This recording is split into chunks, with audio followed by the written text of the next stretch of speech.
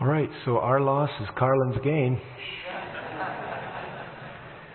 Praise the Lord for love and marriage and their ministry that will follow. Thank you. Let's pray. Lord, our lives are yours by creation, by redemption, and by our surrender. Please speak to us now. Help us to hear and obey. May we find joy in that obedience and freedom. Empowered, initiated by you. Now, Lord, bless the words that you have given me. I pray make them live. May they be words from the Word. And give us hearts, all of us, especially me, to be people of proper submission. In Jesus' name I pray. Amen.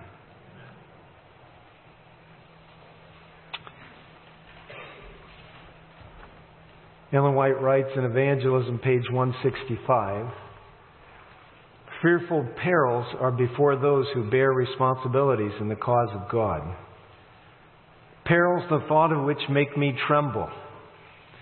But the word comes," in quotes, "My hand is upon the wheel, and I will not allow men to control my work for these last days. My hand is turning the wheel, and my providence will continue to work out the divine plan irrespective of human inventions. In the great closing work," she writes, "we shall meet with perplexities that we know not how to deal with. But let us not forget that the three great powers of heaven are working, that a divine hand is on the wheel, and that God will bring His purposes to pass." I want to encourage you as we take up our second in the series of kingly power, that God will take the work into His own hands. In the meantime, we do not need to take it into ours. And that's what I want to talk about this morning. Now, I'm going to pick on Americans for a while, partially because I am one. But what I say about Americans will be very likely true of all human beings. So I'm holding in my hand a story from the Associated Press dated October 23, 1999. It's a story of a woman by the name of Jan Davis. Jan was a 60-year-old skydiver. And Jan didn't like a rule. You see, there's something that Americans do in these extreme sports. It's called base jumping. And it's an acronym, which I'm not going to try to cite from memory. But they find a spot that is connected to Earth, but far enough up to where their parachute will open when they jump. And it just so happened that Jan liked to jump from El Capitan in Yosemite.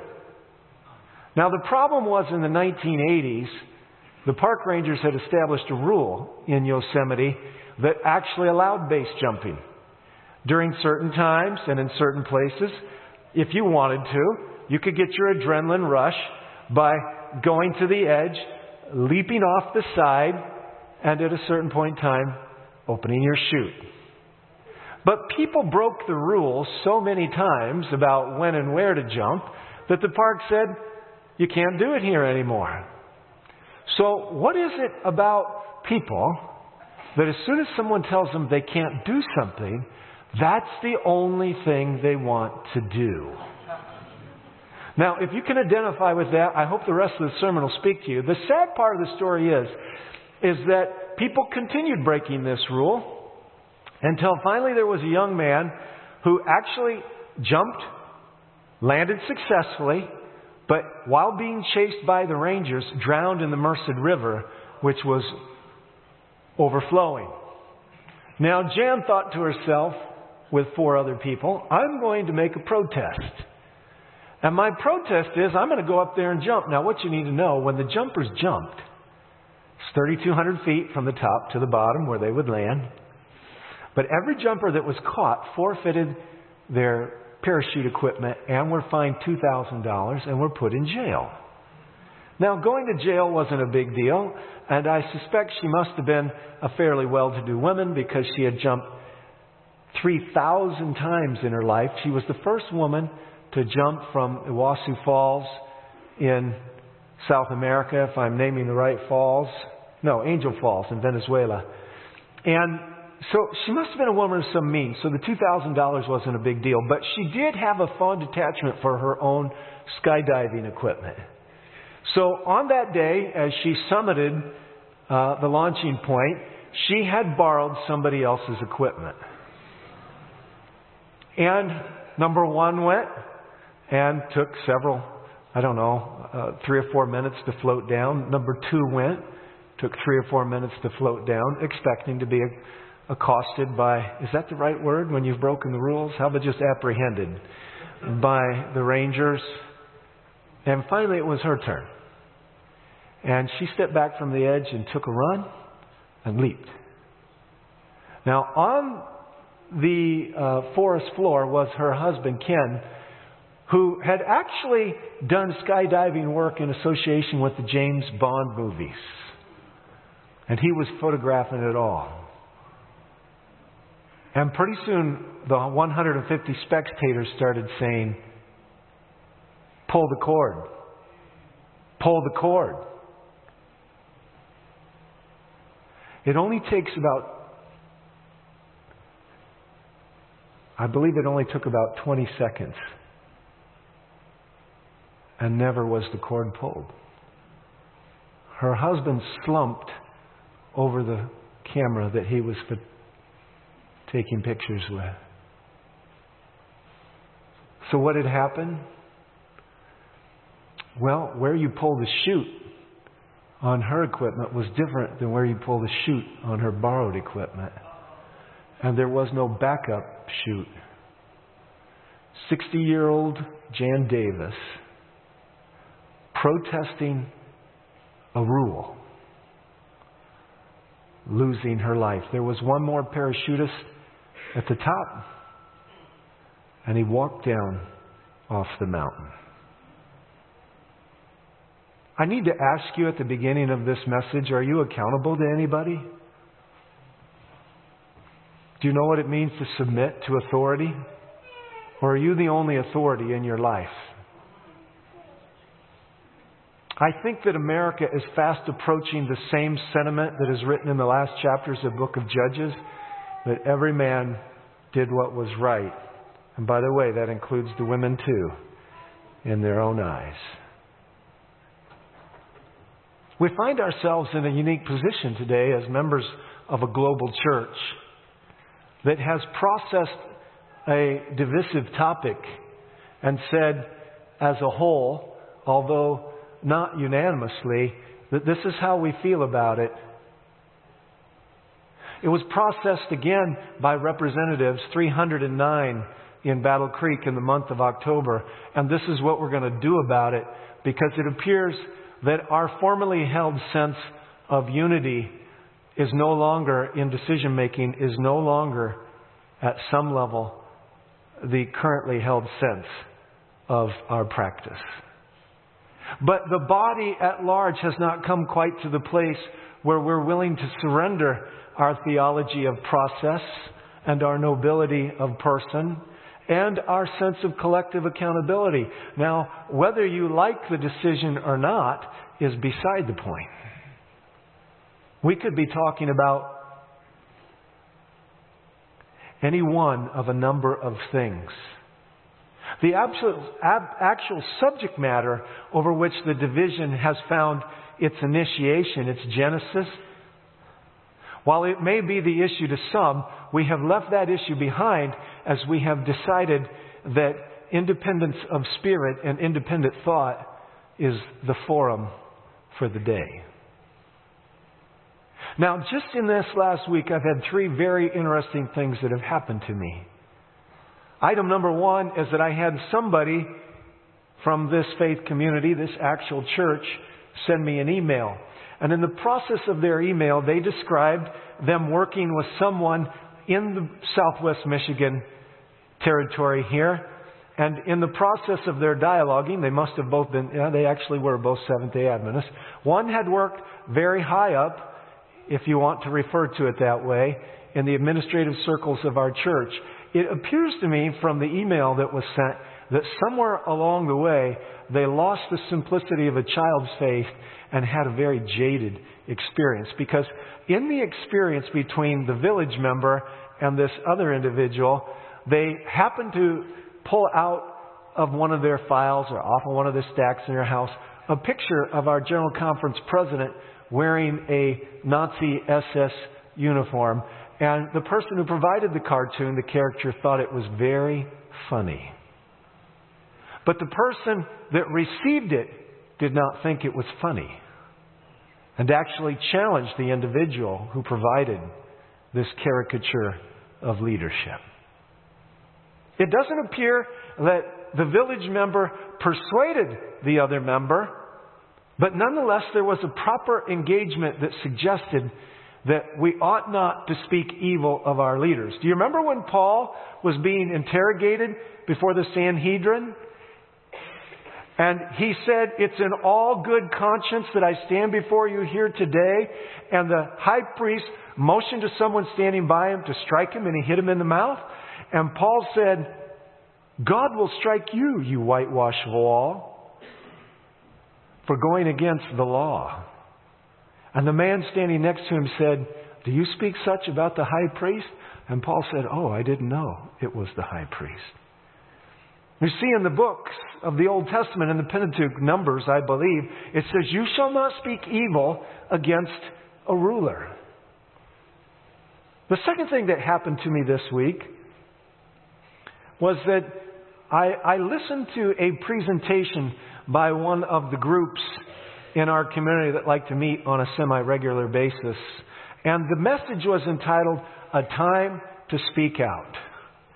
You know, I have no problem in my understanding of Christian governance with somebody speaking out. As a matter of fact, I do it every Sabbath. I'm doing it right now. The problem was that the way the dialogue was picture framed was that we were at a Martin Luther moment.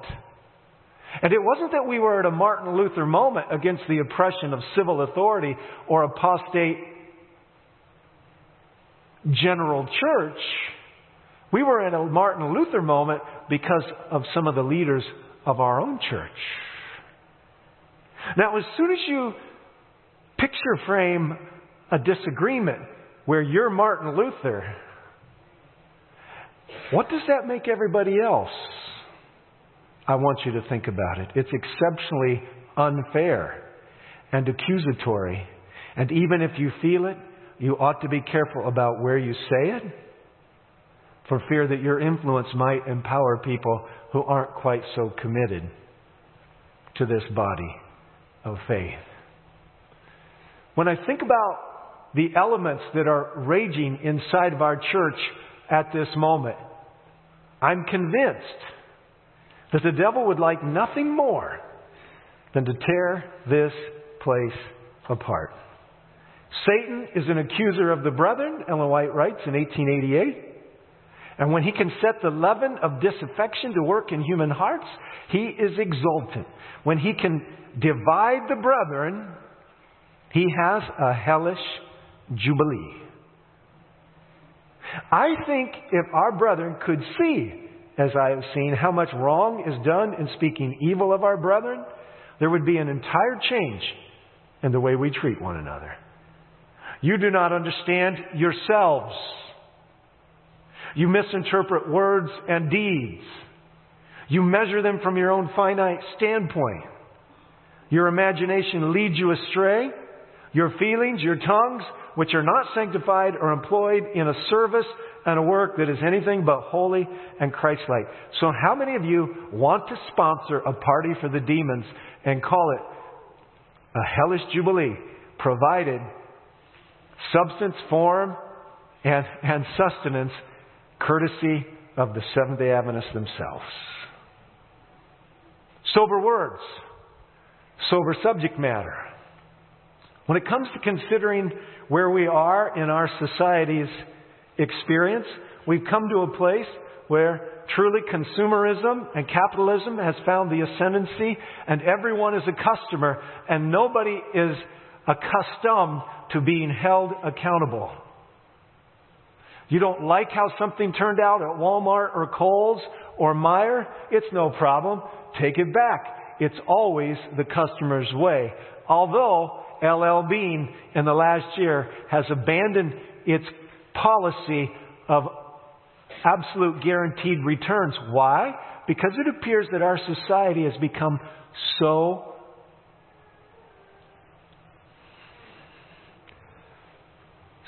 dishonest. They are no longer doing business with people of integrity. It's gone. When it comes to the moments we're at right now, it appears to me that the church is stuck waiting for a prophetic voice to point the way. The church is in a position where it seems that even men and women of high rank and office have allowed the roots of bitterness to grow in their heart.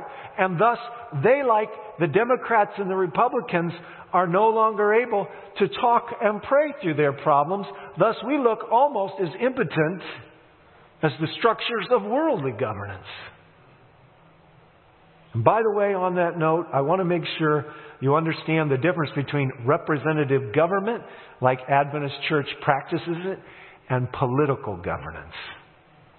When our president, Elder Mitchell, was elected back in September to be our conference president, so many delegates were elected from this constituency to go up there and represent this church. They voted yes or no for a recommendation from the nominating committee. He was overwhelmingly elected. This is good. There is accountability. Leaders hold authority by merit of an appointed term of office. But they do hold authority beyond that. You see, what a leader does in a religious setting that's different than in a political setting is that a leader in a religious setting receives the affirmation of the body, is prayed over, the laying on of hands, and then is vested with a duty to fulfill the spiritual governance of that conference or that union or that division or that general conference, our worldwide church, the best they understand it in connection with other men and women. But what a political leader will never do, or almost never, is go against the voice of the people. But what the church is confused about right now is thinking that the voice of the people is the final authority for the people's appointed leader.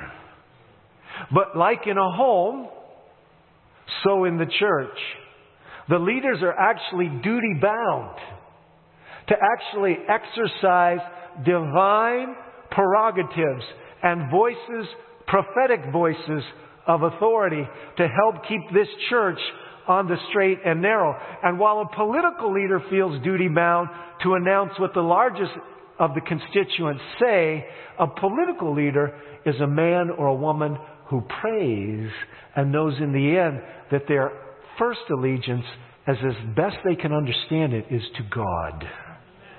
Because sometimes the people you represent actually experience something we call spiritual degeneration, maybe even apostasy. Actually, the people we represent, you represent, I might represent, sometimes go astray. And God holds leaders responsible in a different way. This is why James would say, let not many of you think to be teachers. And he wasn't thinking reading, writing, and arithmetic. For you will be judged more strictly. There's something about the influence of a leader. There's something about the authority of a leader. There's something about the ability to shape the general culture of the body they're leading that gives a leader a certain responsibility, a certain prerogative, and a certain authority. Right now, we are reaping the bitter fruits of a generation of Americans, and not just Americans, maybe two generations, who have not been held accountable by parents, by teachers, or by ministers. You know what Paul said? He said multiple times in his letters to the churches, you need to walk worthy. Paul wasn't confused about what the power of grace could be to live a sanctified life. Paul wasn't confused about the dynamics of accountability. Paul wasn't confused about victory in Jesus through the indwelling Spirit. Paul would tell us that we ought not to be behaving, as the scripture was read by our fourth grade teacher, as ordinary people. The New American Standard says, as mere men. In other words, when the universe looks on, they're looking to see the practical outworking of the Spirit of Christ in His people so they don't look just like everybody else on the face of the planet. So their culture, their leadership, their governance, their homes, their churches, their schools are all beautifully, wonderfully different. We're living in an age in which we are bearing the bitter fruits of not being careful about our theology. We do not believe what the rest of Protestantism believes about conversion. I'll talk more about this in February when I begin a different series. The rest of Protestantism believes all you have to do is make an acquiescence in verbiage to the name of Jesus, and that's enough. No moral change is required in the behavior. There is to be no fruits worthy of repentance, which, by the way, is a direct scriptural quote. But John the Baptist warned the people coming to him for repentance that they ought to actually be able to show that their profession is matched with a practice. You see, when you baptize a person before they experience some victory in Jesus, especially over egregious sin, soul-destroying, body-destroying sin, you write a fatal loop into the spiritual software of their future walk with God. And they remain perpetually dysfunctional.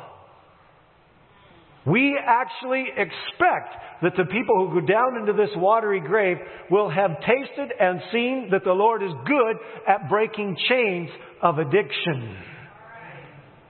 This is the right and the prerogative of every new convert. And since we don't believe that baptism is where you get your salvation, the journey of preparation is simply about digging a nice foundation for a spiritual skyscraper, not a shanty box to live in. Yes, we're living in a strange day. Americans are very much liberty-loving, but we're coming close to the tipping point, I suspect, where people are going to say, maybe it's time to start talking about the things that protect civility and society. Ellen White is not backwards at all about the dynamics of proper authority. If you are a dad or a mother and you are not exercising your authority, God forbid what you will reap in a harvest down the road, and God forbid what all of us will have to live with through your dereliction of duty. It's not accidental and happenstantial that every other week or so we hear about a young person, usually a boy, who has gone into some school or movie theater or nightclub and started randomly and viciously taking the lives of people. No, these things didn't come from nowhere. The Scripture says you reap what you sow. And while parents should not take total responsibility for the actions of their adult children, for sure, they are to lay a foundation, and it does include accountability, and it does include the proper exercising of authority. Interestingly, writing in the Review and Herald, July 25, she writes, to exalt a minister as perfection because he has not displeased anyone by reproving errors not only brings a snare upon the minister, but it brings disaster upon the people. He who does not hurt the spiritual self-complacency of the people is almost defiled by them. Why a devoted, faithful servant of God who lays bare the errors of the church members is supposed to be defective, because he does not see what they suppose are their personal merits. He reproves wrongs which really exist, and this is counted an indignity, and his authority and instruction are cast aside and trodden underfoot. Take your Bibles this morning and open them up to the book of Numbers. Numbers chapter 12. So I never got around to telling you the third thing that happened to me this week. I was visiting with a minister in this community and sharing with them what God had laid on my heart to present. And when it was all said and done, the person said to me, they agreed with me. At least they agreed with me generally. But they said, I'm not too sure about some of the maneuverings that have been used to arrive at present administrative positions. And he was speaking to several lines up the authority chain in the Adventist church. Now I want to tell you something. The word maneuverings is a pejorative word. That means it is dripping with negative overtones. If somebody accused me of maneuvering, then I'm starting to look like a slick operator. And by the way, I'd like to know, Dad, when your child accuses you of having kingly authority, how are you going to defend yourself? I'd like to know, Principal, when your student accuses you of having kingly authority, how are you going to defend yourself? What's going on in this church right now is that we have lowered ourselves down to the ordinary activities of unregenerate people. And in the process, the devil's working very hard to make sure that no authority is exercised so that we can have total chaos and he can come in with his grand scheme to save the world, which will include a new focus on religion. Numbers chapter 12. Miriam wasn't sure about the maneuvering at the very top either. It says in verse 1, then Miriam and Aaron spoke against Moses because of the Cushite woman. That's Zipporah. She's actually a Midianite, but she's darker skinned. Miriam doesn't like her, and Miriam doesn't like the new calculus for administration in the camp. It was a Cushite woman whom he had married, for he had married a Cushite woman. And they said, has the Lord indeed spoken only through Moses? Now, I'd like to know how astute you are this morning. What does that sentiment suggest? What kind of emotions and suspicions are written into that sentence? Has the Lord spoken only through Moses? Has He not spoken through us as well? And the Scripture has this very short little commentary, and the Lord heard it. Now I want you to know something. If there was anybody in the camp who would know about Moses' maneuverings, it was his big sister and his big brother. And it can be a little hard to overcome that place, but God had clearly spoken to Moses. They had the inside track. But I want to remind you, friends, that Jesus Himself said, by every word we speak, we will be justified, and by every word we speak, we will be condemned. Miriam didn't like the fact that Jethro was in the camp and Moses was getting advice from someone else. Her insecurities rose up. Her jealousies rose up. Speaking in Patriarchs and Prophets, the author writes, a fear that that's Jethro's influence with the great leader, exceeded theirs. She goes on to write that had Aaron had failed when entrusted with responsibility, giving evidence of weakness of character. We're talking about the golden calf. By his base compliance in the matter of the idolatrous worship at Sinai. But Miriam and Aaron, listen to this next phrase, blinded by jealousy and ambition, lost sight of this. The question I want to ask you is, do you think Miriam and Aaron knew they were blinded? And do you think anybody else who might get their ideas twisted about someone who holds authority, or if there's any other situations, maybe even in the 21st century, where somebody might become blinded by jealousy and ambition and not know that they are blinded? If ever there was an age for humility inside our interactions inside the church, it's today. Had Aaron stood up firmly for the right, he might have checked the evil, talking about Miriam and her gossip. But instead of showing Miriam the sinfulness of her conduct, he sympathized with her, listened to her words of complaint, and thus came to share her jealousy. So what is it about this intervention that seems to require an almost divine encounter in the now. Why does God on His celestial throne, why does God come down and put a rapid stop to this? Well, I encourage you this Sabbath afternoon to read chapters 13, 14, 15, and 16. And what you'll see is that even with this kind of divine imperative against criticizing Moses, they still have one chapter after another of rebellion. Korah, Dathan, and Abiram.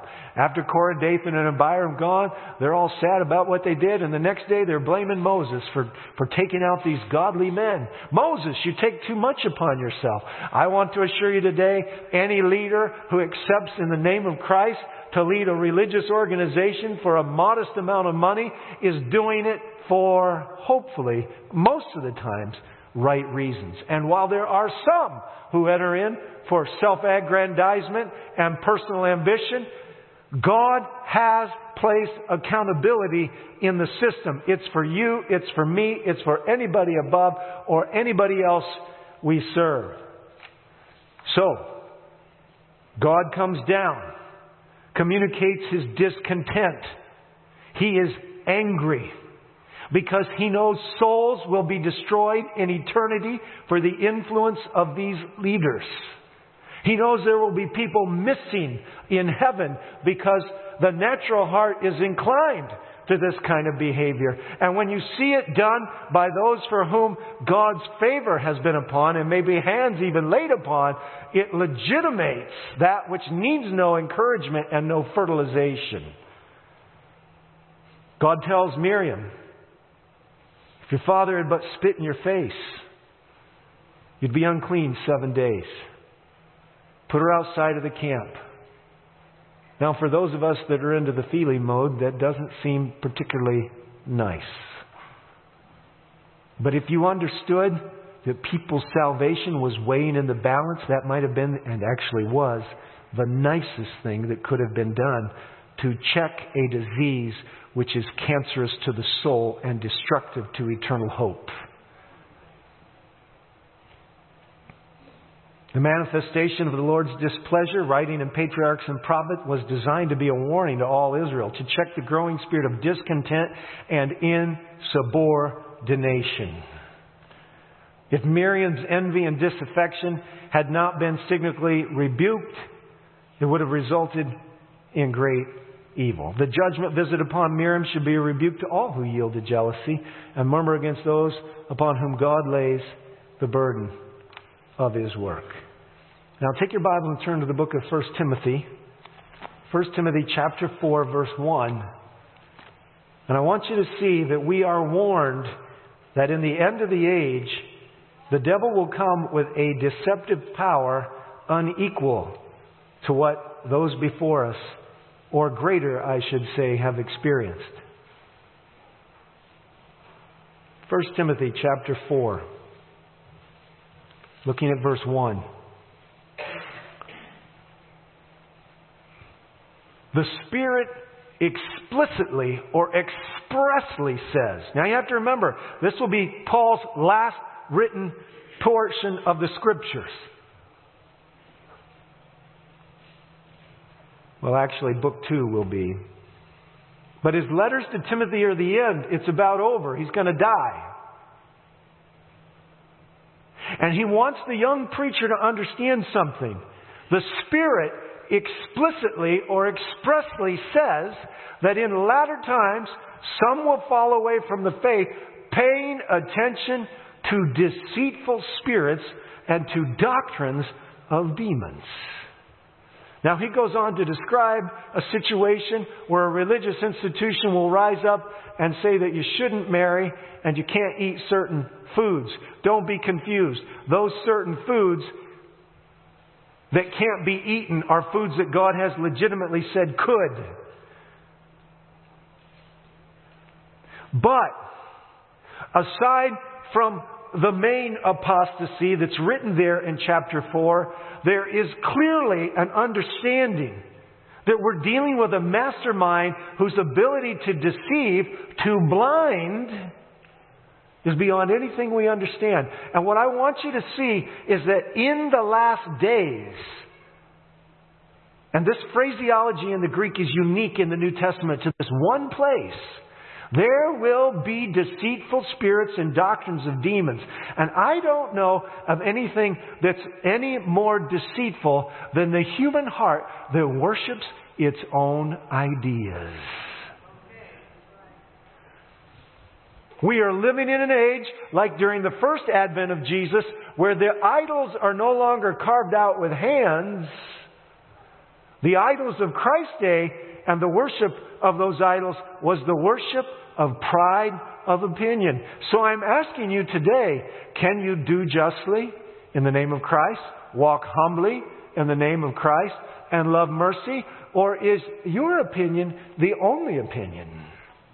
Could you be wrong even about you, since we read earlier that we don't even understand ourselves?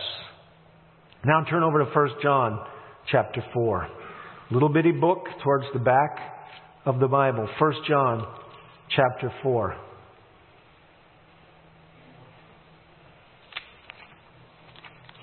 First John chapter 4, beginning with verse 1.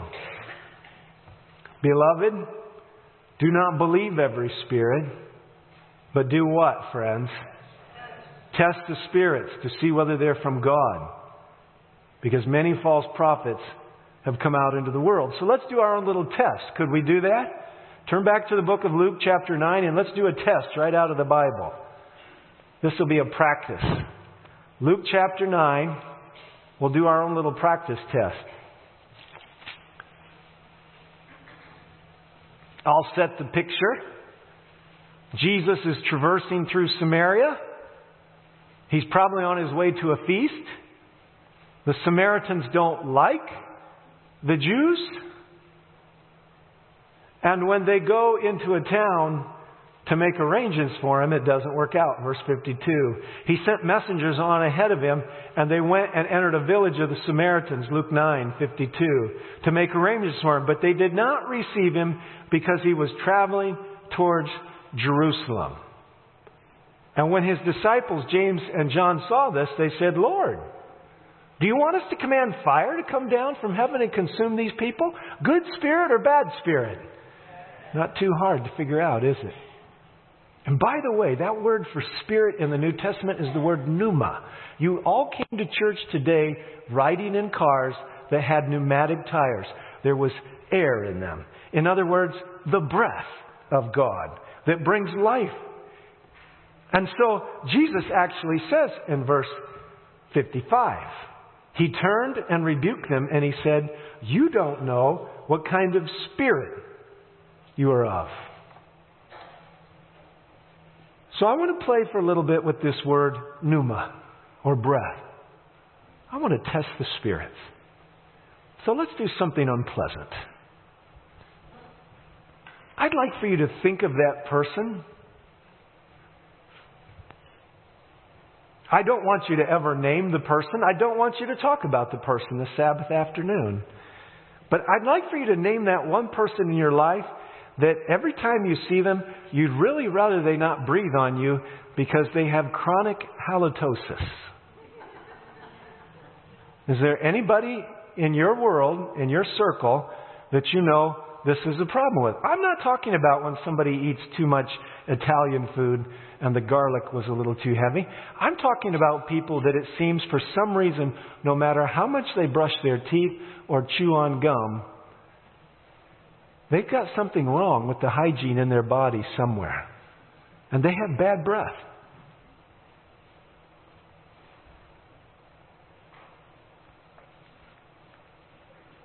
You know, I want to make sure you understand something. James puts it this way. A fresh well does not produce brackish water. Have you ever read that in the book of James? It's not that hard to test the spirits.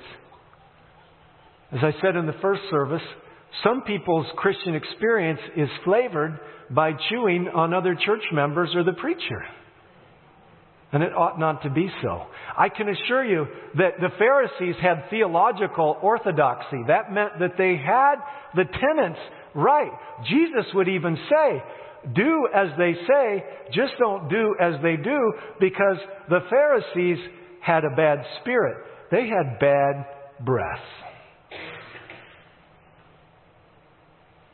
So what do we want for our collective church? I mean, it's interesting that the Bible describes, Jesus breathing on them and them receiving the Spirit. What do you want? And what are you giving other people? And what do we have collectively and corporately? How are we relating to each other? And what kind of honor are we paying to those who pick up the so often unappreciated and unrecognized sacrifices of trying to make something go? In August 28, 1963, Martin Luther King on the Mall in Washington, D.C. said, "That is something that I must say to my people who are on the worn threshold which leads to the palace of justice.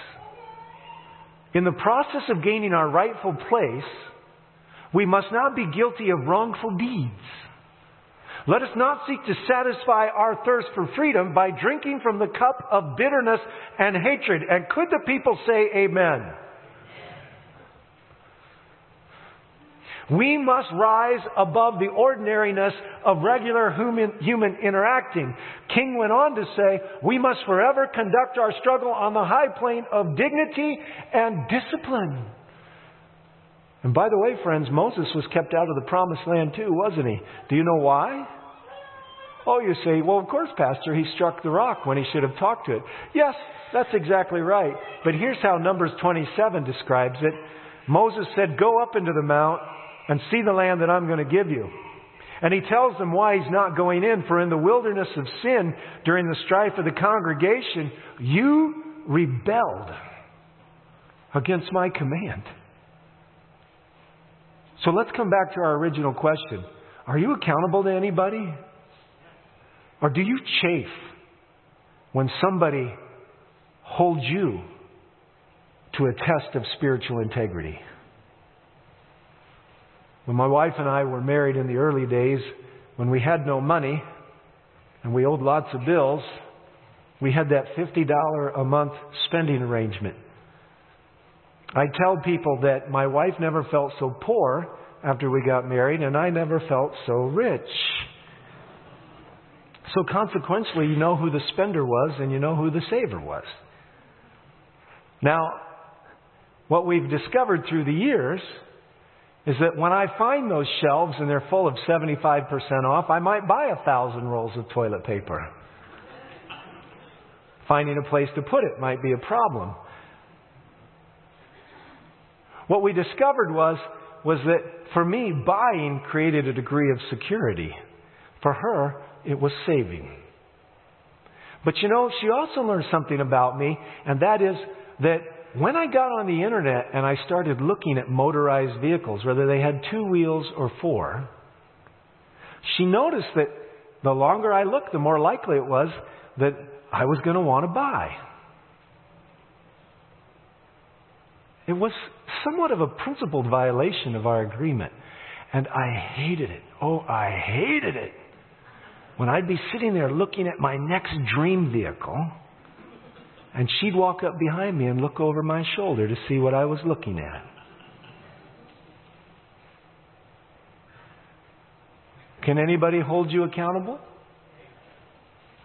Do you resist, or even worse, resent authority?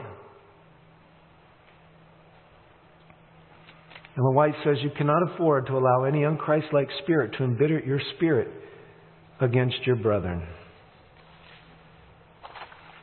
When we look at the Bible, we find that Paul charges Timothy to be a good soldier. When we read the spirit of prophecy, we find Ellen White using terms like generals and captains. When we sing in our hymn books, we sing, "Stand like the brave," and "Like a mighty army moves the church of God." All of those embody a mentality of structure, discipline, and authority with accountability.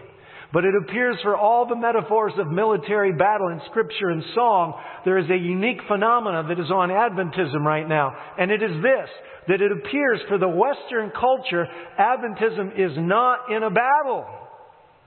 except with itself. And that, my friends, Jesus said, will never work, because a house divided cannot stand. Paul commanded the young pastors to reject a factious man. Paul directed that they were to speak and exhort and rebuke with all authority. Let no one despise them. Titus chapter 2:15. Paul understood that authority rightly exercised was for the safeguard of the body. And that, my friends, is still what authority properly conducted should do. It is not authority that turns your kids away from Jesus. It is authority without affection. It is not authority that is a problem. It is an overreach of authority. And this morning, what God has put on my heart to bring to you is this: that in a society that resists authority and hates accountability, God's church will submit to the Word, to each other in the proper way, and to those God has placed as leaders among them.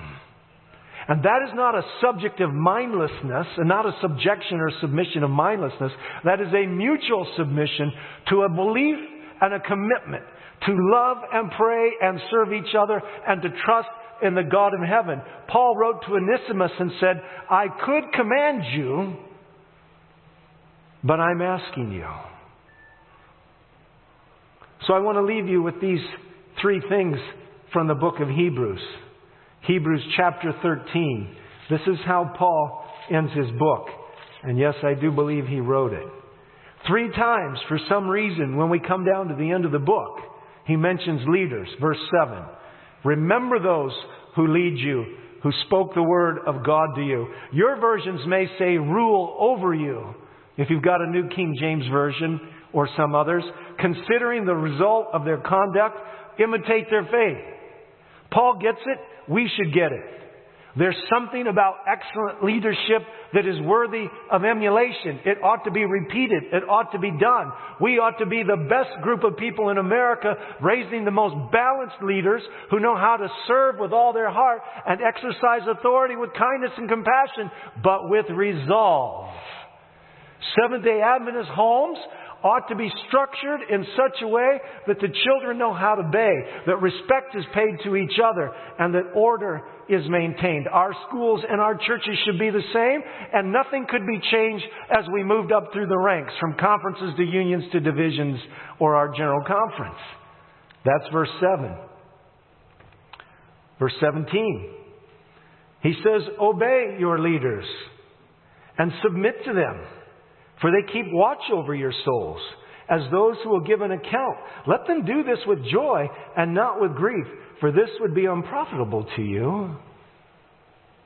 And then in the second to the last line, he says in verse 24, greet all of your leaders.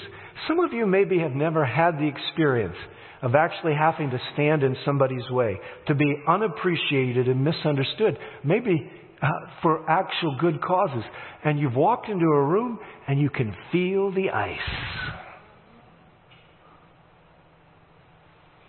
How many times I've walked up to people that I know don't appreciate who I am as a person or what I'm doing for the church, and held out my hand to them, acting like it was the easiest thing in the world for me to do.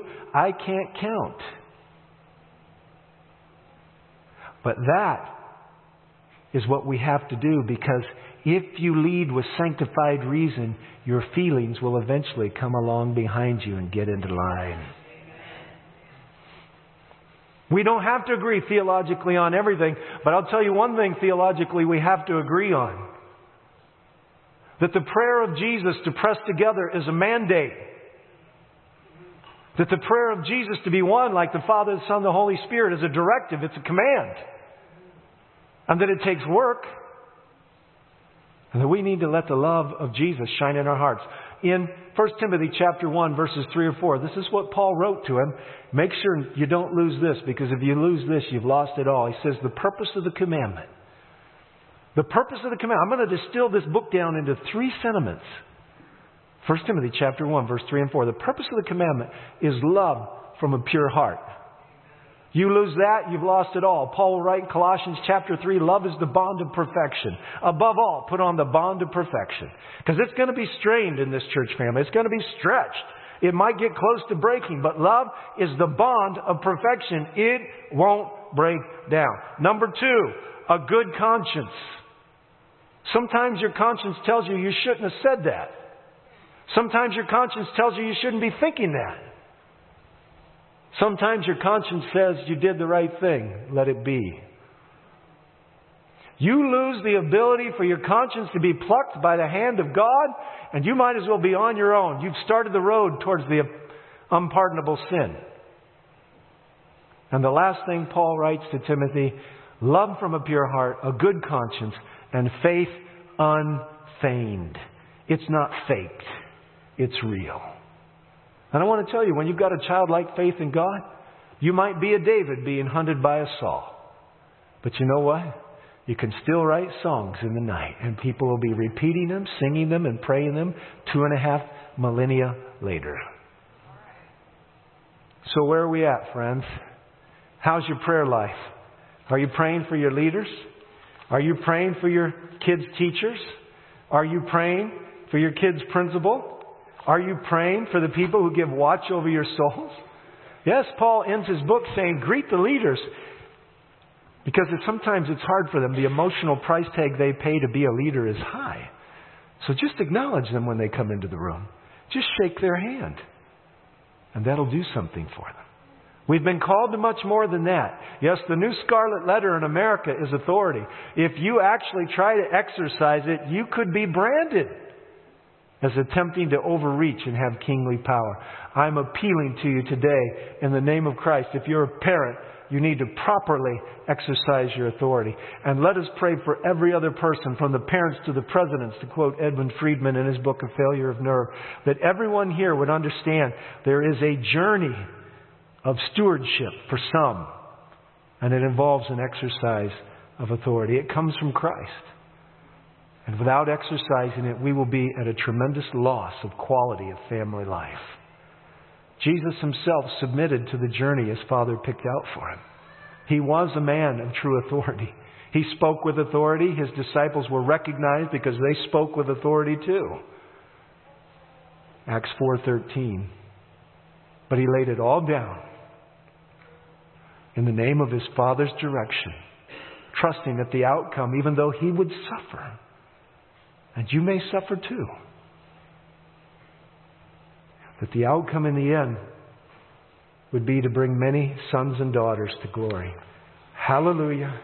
May we walk in his way. May we show a completely different, beautiful, and noble conduct of governance in our homes and our houses of worship. And may the world take note that we're not acting like mere men. We're not behaving like ordinary people. We have the presence of Jesus in the conduct, the governance, the discipline, and the direction of this church. Amen.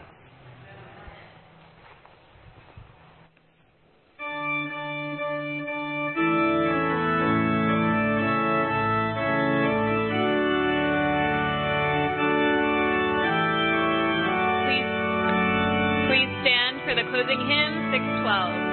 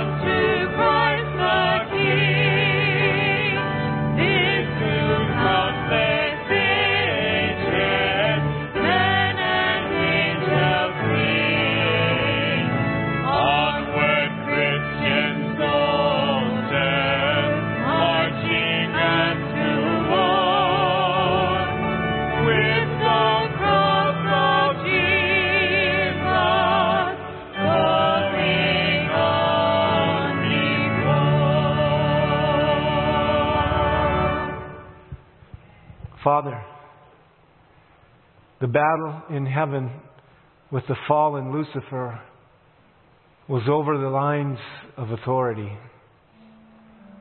Who held what properly and God-ordained constituted prerogatives and power?